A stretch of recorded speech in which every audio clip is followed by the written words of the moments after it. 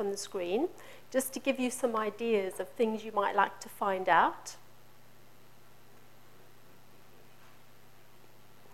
If you don't know the person's name, but I think we all pretty much know each other here, but if you don't know, find out each other's names, perhaps where you were born, where you live, what you do, favourite colour, food, least favourite chocolate, favourite animal, dream holiday destination, anything like that. But you've only got a very short while, so one person can tell everything they can to the other person, and then I'll say switch, and then you'll have a chance for the other person to tell all the information. Okay? So there's a little bit of a trick in this, because once you've found out as much as you can, you're then going to join together with another pair of fruits. And Not nuts then. no, fruits. So if Ian and I are together and Ian has told me all about himself, it's up to me to tell somebody else about Ian. Okay, so I have to really have listened to what Ian has told me so that I can pass that information on to the other person. Okay, so here's your fruit. There we go. I take it we're not allowed to take notes. No notes, just listening. There you go.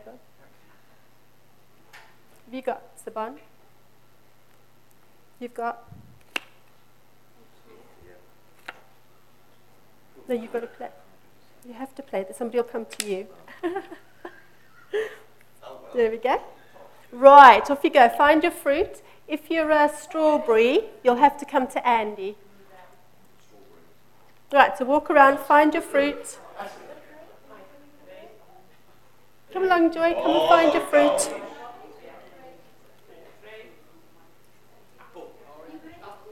Pineapple, anyone? Yeah.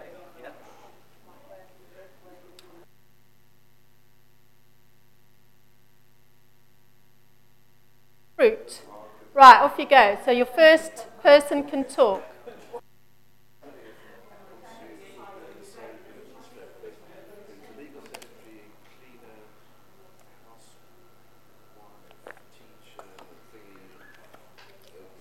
Can I get your fruits back?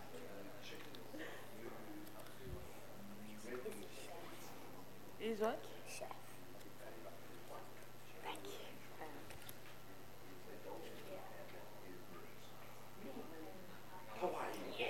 you. Wow. Okay, so let's get back to where we were seated earlier. Is there anyone who's brave enough to tell us something that they learn not from their fellow fruit, but from the other group? So in other words, something that you heard secondhand. Is anyone up to remembering that? You going to try? Well, it was really Sigon's fault. Right. But you can't blame Sigon because we were earring leading. Andy said his least favourite food was liver. That was mine. He was repeating what I... Yes. Oh, so you picked up a little bit incorrect there. Who was your partner, Siobhan? Nora. And who did you join up with? So Nora, can you remember anything about any of the other people? Joy's favourite dream holiday is Holland. Wow. Good. Who were you with? I was with Andy and then paired up with Rob and Sky. So can you remember anything about Rob? Yes, he wants to go on holiday to America. He's retired. He lives in Stratford. And his least favourite food... Oh, I've forgotten it. So yes and no, I can't remember. I can remember. Excellent. So did we all find out something a bit interesting that we didn't know before? Yes. Brilliant. So hopefully that's been useful exercise in itself, but hopefully we'll be able to use it a little later just as a bit of an illustration. So as you know, John isn't here. He's been doing an amazing series on Nehemiah, and I think he's done 2. We've got some musical...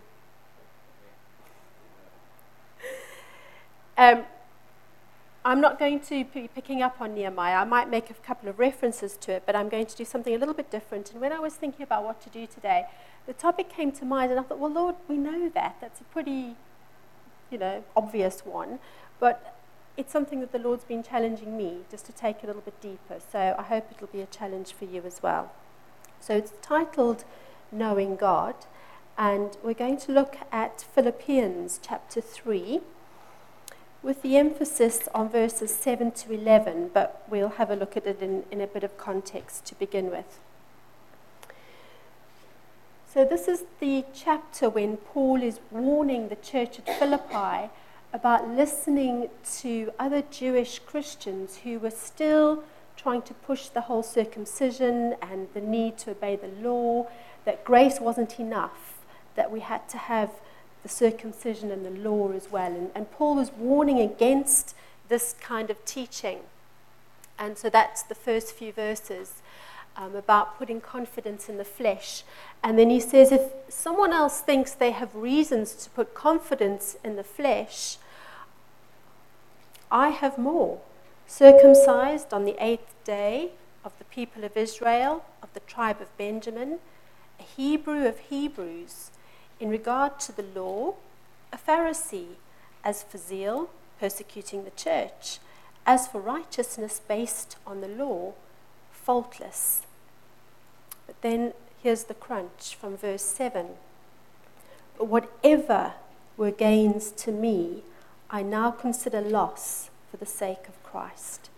What is more, I consider everything a loss because of the surpassing worth of knowing Christ my Lord, for whose sake I have lost all things.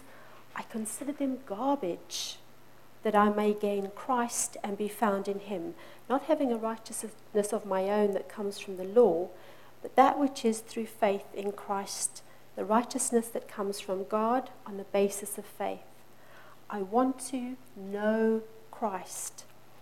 Yes, to know the power of his resurrection and participation in his sufferings, becoming like him in his death, and so somehow attaining to the resurrection from the dead.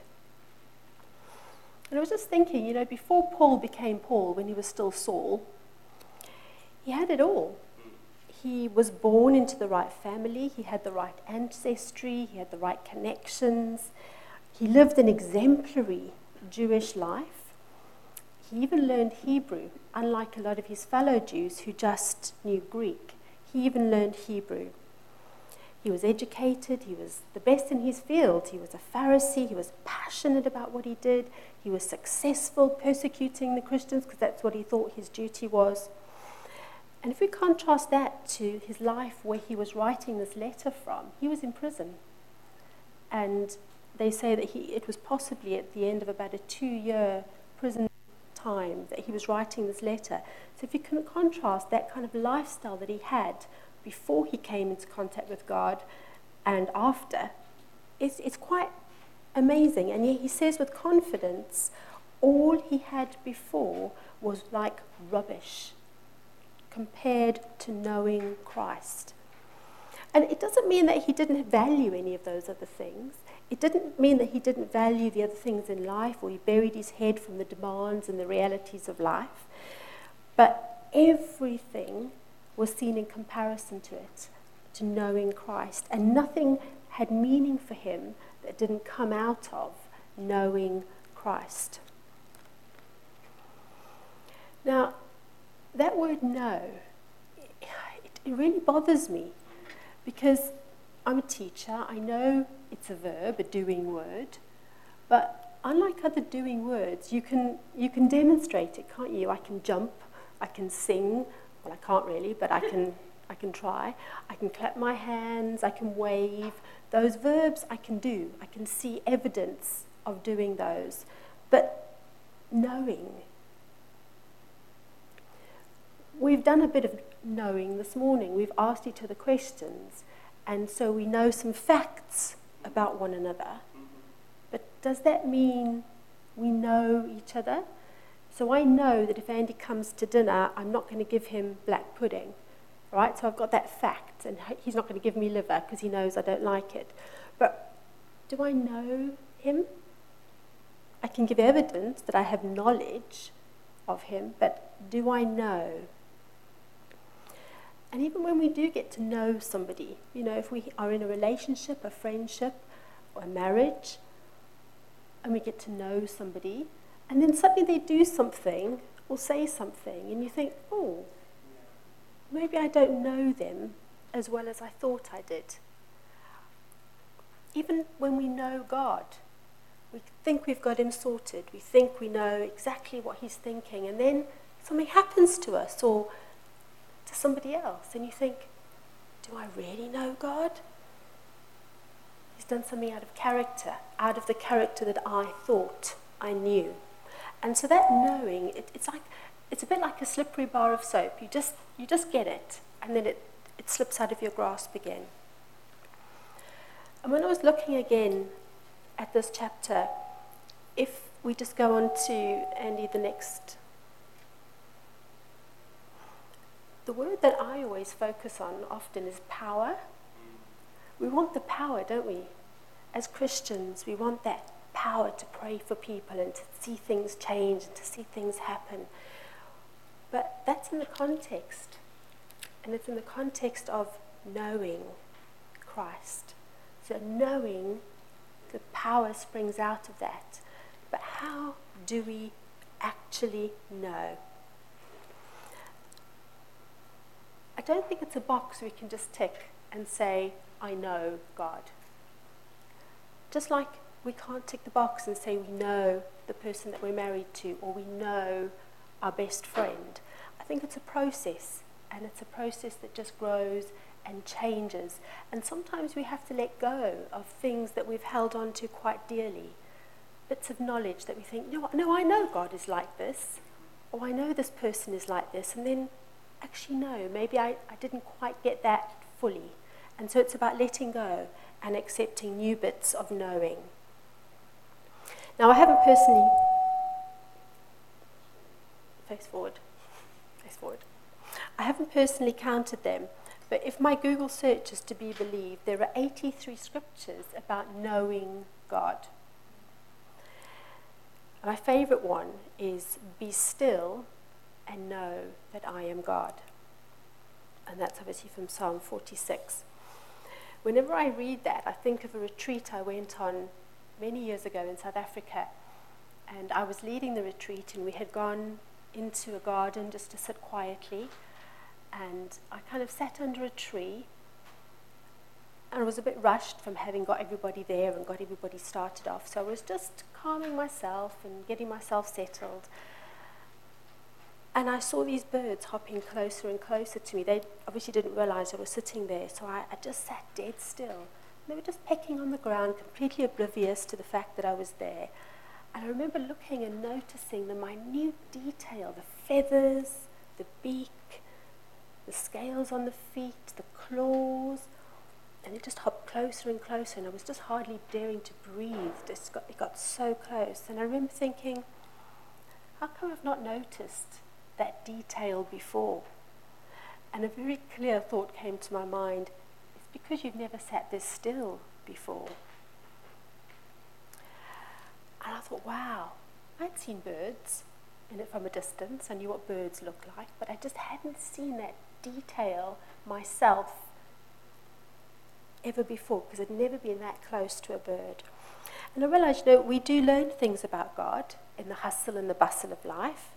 But it's that being still and taking time in the midst of the busyness that gives us the opportunity to notice details we might otherwise miss.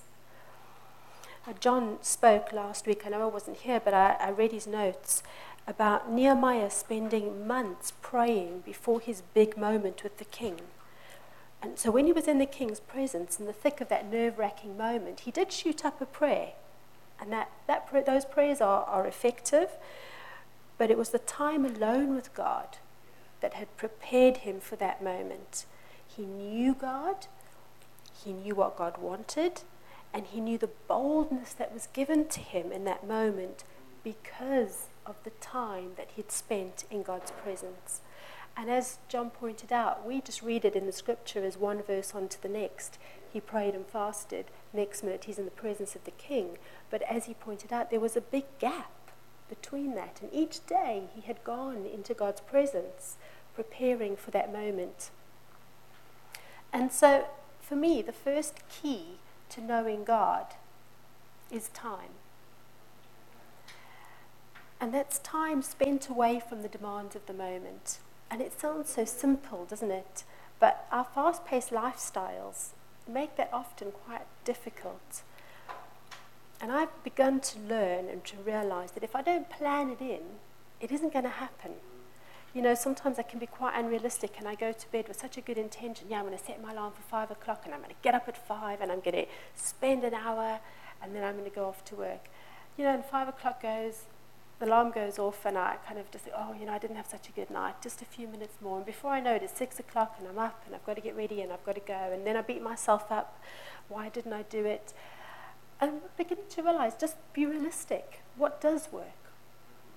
And so for myself, I've been thinking, well, okay, if I get up and I try and get to work a bit earlier, and then before I start my day, I'm awake and I'm sitting at work and I get out my Bible and I just spend some time, and then I spend some time in the evening. So I'm finding out what works for me, but I'm planning it in rather than just waiting for it to happen.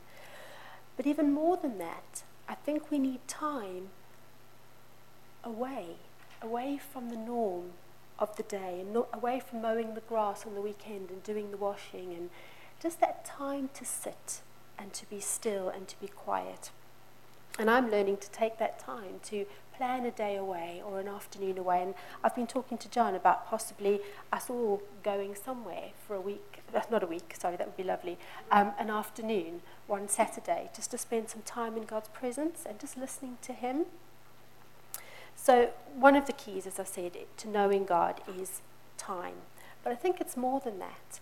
We took time this morning to get to know each other, but if we weren't paying attention, that time wouldn't really have been very effective. We've got very dear friends, and they live about 2 hours away. Last year in the summer, I took a train to go and visit them. And while I was making plans for the visit, my friend texted me and said, she's so excited to see me and to find out and to catch up about where I am and what's been going on. When I got there, apart from a hello and a goodbye, and maybe one sentence in between, that's about all I got to say. She was just so enthusiastic about catching me up on everything that had gone off in their lives. But I had a good day, and I was back on the train going home, and she sent me a text to say, I'm so disappointed I didn't find out about how you were. I thought, well, you didn't really keep quiet long enough to ask or to even listen. She'd ask me a question, and I'd go to give an answer, and she would go off on a tangent. So I think we do need to be attentive. That is a key. We need to stop talking sometimes, even stop reading the Bible. Not forever, but just stop for a few moments. Stop searching, stop striving, stop talking. Just be still. So the second key then is attention. If we've got the keys up, brilliant. The third key is motivation. And this is key because I think a lot of us need to admit that some of the time we're just not very motivated. When disaster hits, when crisis comes, obviously we find the time, don't we? We get on our knees, we make up for lost time, and we hope to have a quick fix to the discomfort that we're in.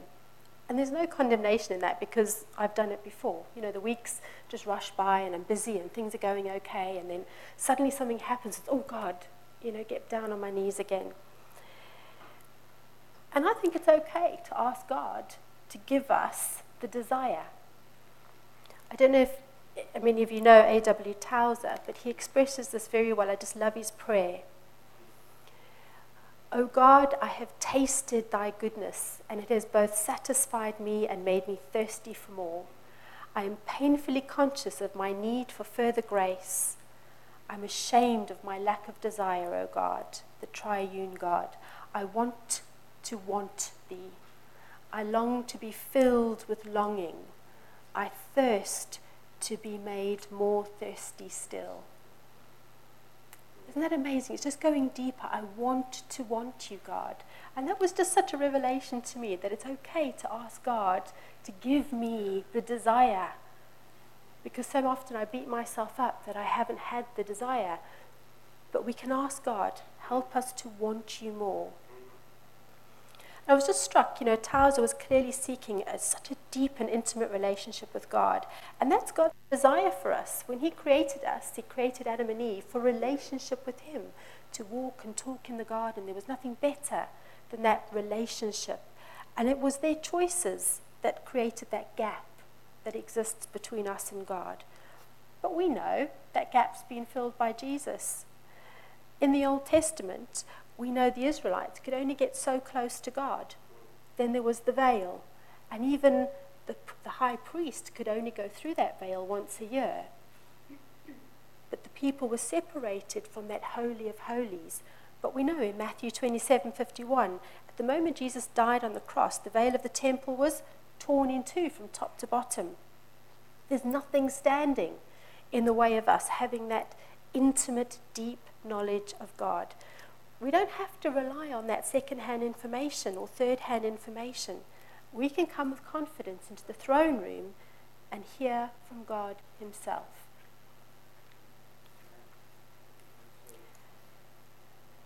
It's so easy, isn't it, to leave that intimate stuff to other people. Let me get on with my week and let John or the pastor enter the Holy of Holies while we get on, and let him find out what God wants, and let him come to church and tell us. It doesn't mean that there's no value in learning about God from others. It can enrich us, but it can never substitute for that intimacy that we have with God ourselves. Perhaps this morning you've learned from somebody else about somebody else.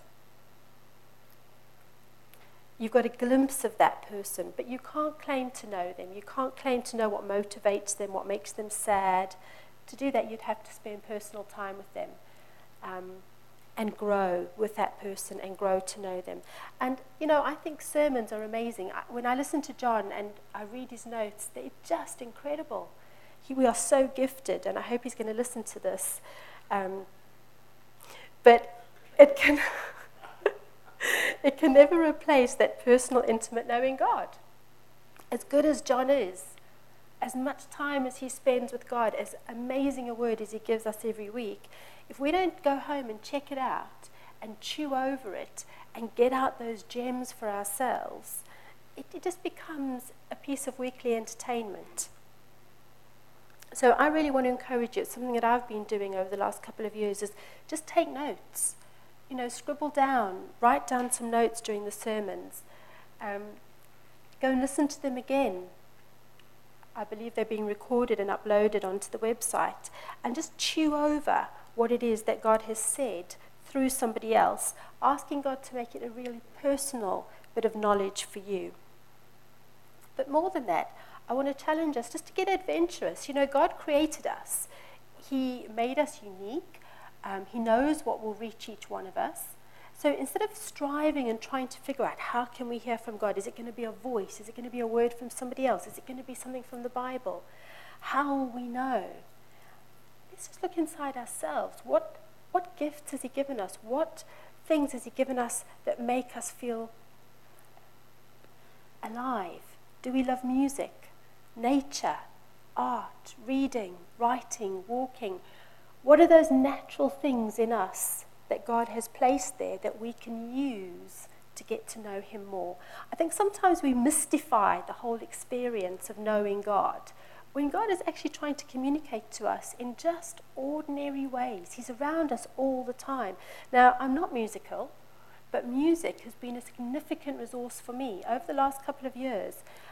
I didn't have the words to speak to God.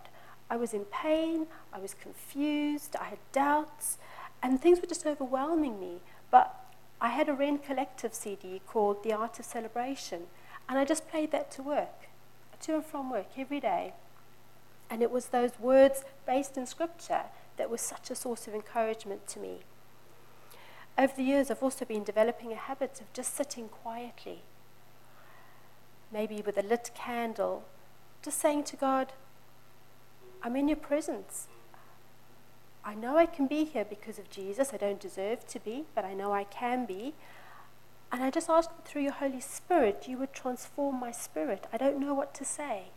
And just to sit in silence. And it's something we find really hard to do in this fast-paced world where there's always stuff going on.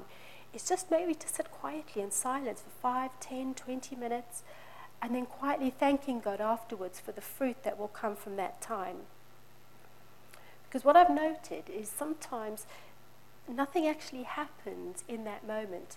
I don't suddenly have an amazing revelation, but as I go through the day, I'm often surprised at the little things that I notice, things that have been there all along, but it feels like my spirit is focused in and tuned in to notice stuff. And so I think when we spend time with God, we mustn't be disappointed when there's no obvious revelation, but be prepared for those effects and the results of that time to bear fruit in hours, in weeks, in months afterwards, but believe that the fruit will come, just like Nehemiah did. He knew the fruit would come, and it did. So just to wrap it up then, we know God wants to make himself known to us. That's what he created us for relationship. Because of Jesus, we can come firsthand into his presence, and we can build that intimate knowledge of God. We've looked at 3 keys to knowing God. We've looked at time, attention, and motivation. And I've just added a 4th one, and that is intention. God isn't after perfection. You know, I think if we can't say, I've woken up every morning at 4:30 and had an hour and a half with God every single day, that's not what he's after. He's not after perfection, but it's our intention to seek God and to know him more. And we're going to have our ups and downs. We may sometimes get it wrong. We might think we have from God. We might think we've got a knowledge of him, and something happens and it changes. But I think we've got to be open, just letting go and receiving, and letting God change and evolve that knowledge in us as we genuinely seek to know him more. I'll leave the scripture with you this morning. Ask and you will receive. Seek and you will find. Knock and the door will be open to you. For everyone who asks will receive, and anyone who seeks will find, and the door will be open to those who knock. And I just thought this morning, I'm going to ask Ian just to come up and just quietly play on the keyboard, Be Still and Know that I am God. And I thought if we could just sit quietly, and if you feel comfortable with your eyes closed, if you just simply rest your hands on your legs and turn them palms up, just as an outward expression of your willingness to receive. What do we need to know this morning? Do we need to know that it's okay to ask God for motivation, like Towser, to want to know him more? Do we need to know that our hurts can be healed? Perhaps they're standing like a giant wall between us and God. Do we need wisdom about how to fit time into our crazy schedules? Do we need the assurance that we can just stop striving and we can be still and God will make himself known to us? Let's just take a moment just to be still.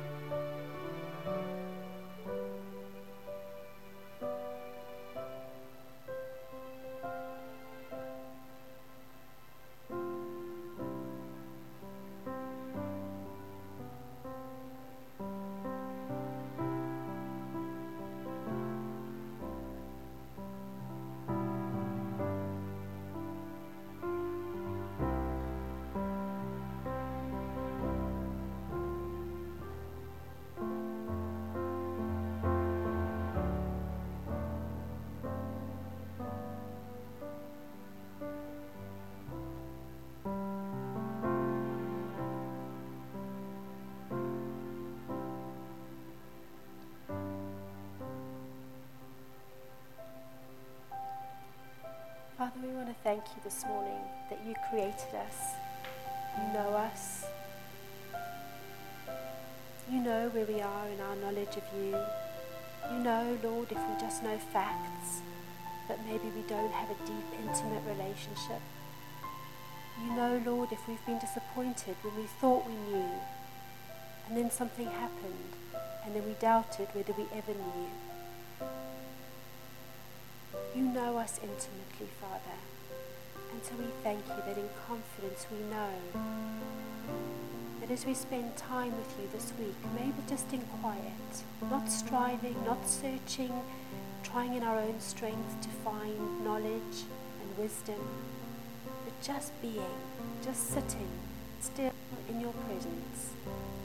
We trust, Lord, that your Spirit will speak to our spirit, and we will know on a deep level what it is that you are wanting to speak to us about, what you want to share with us.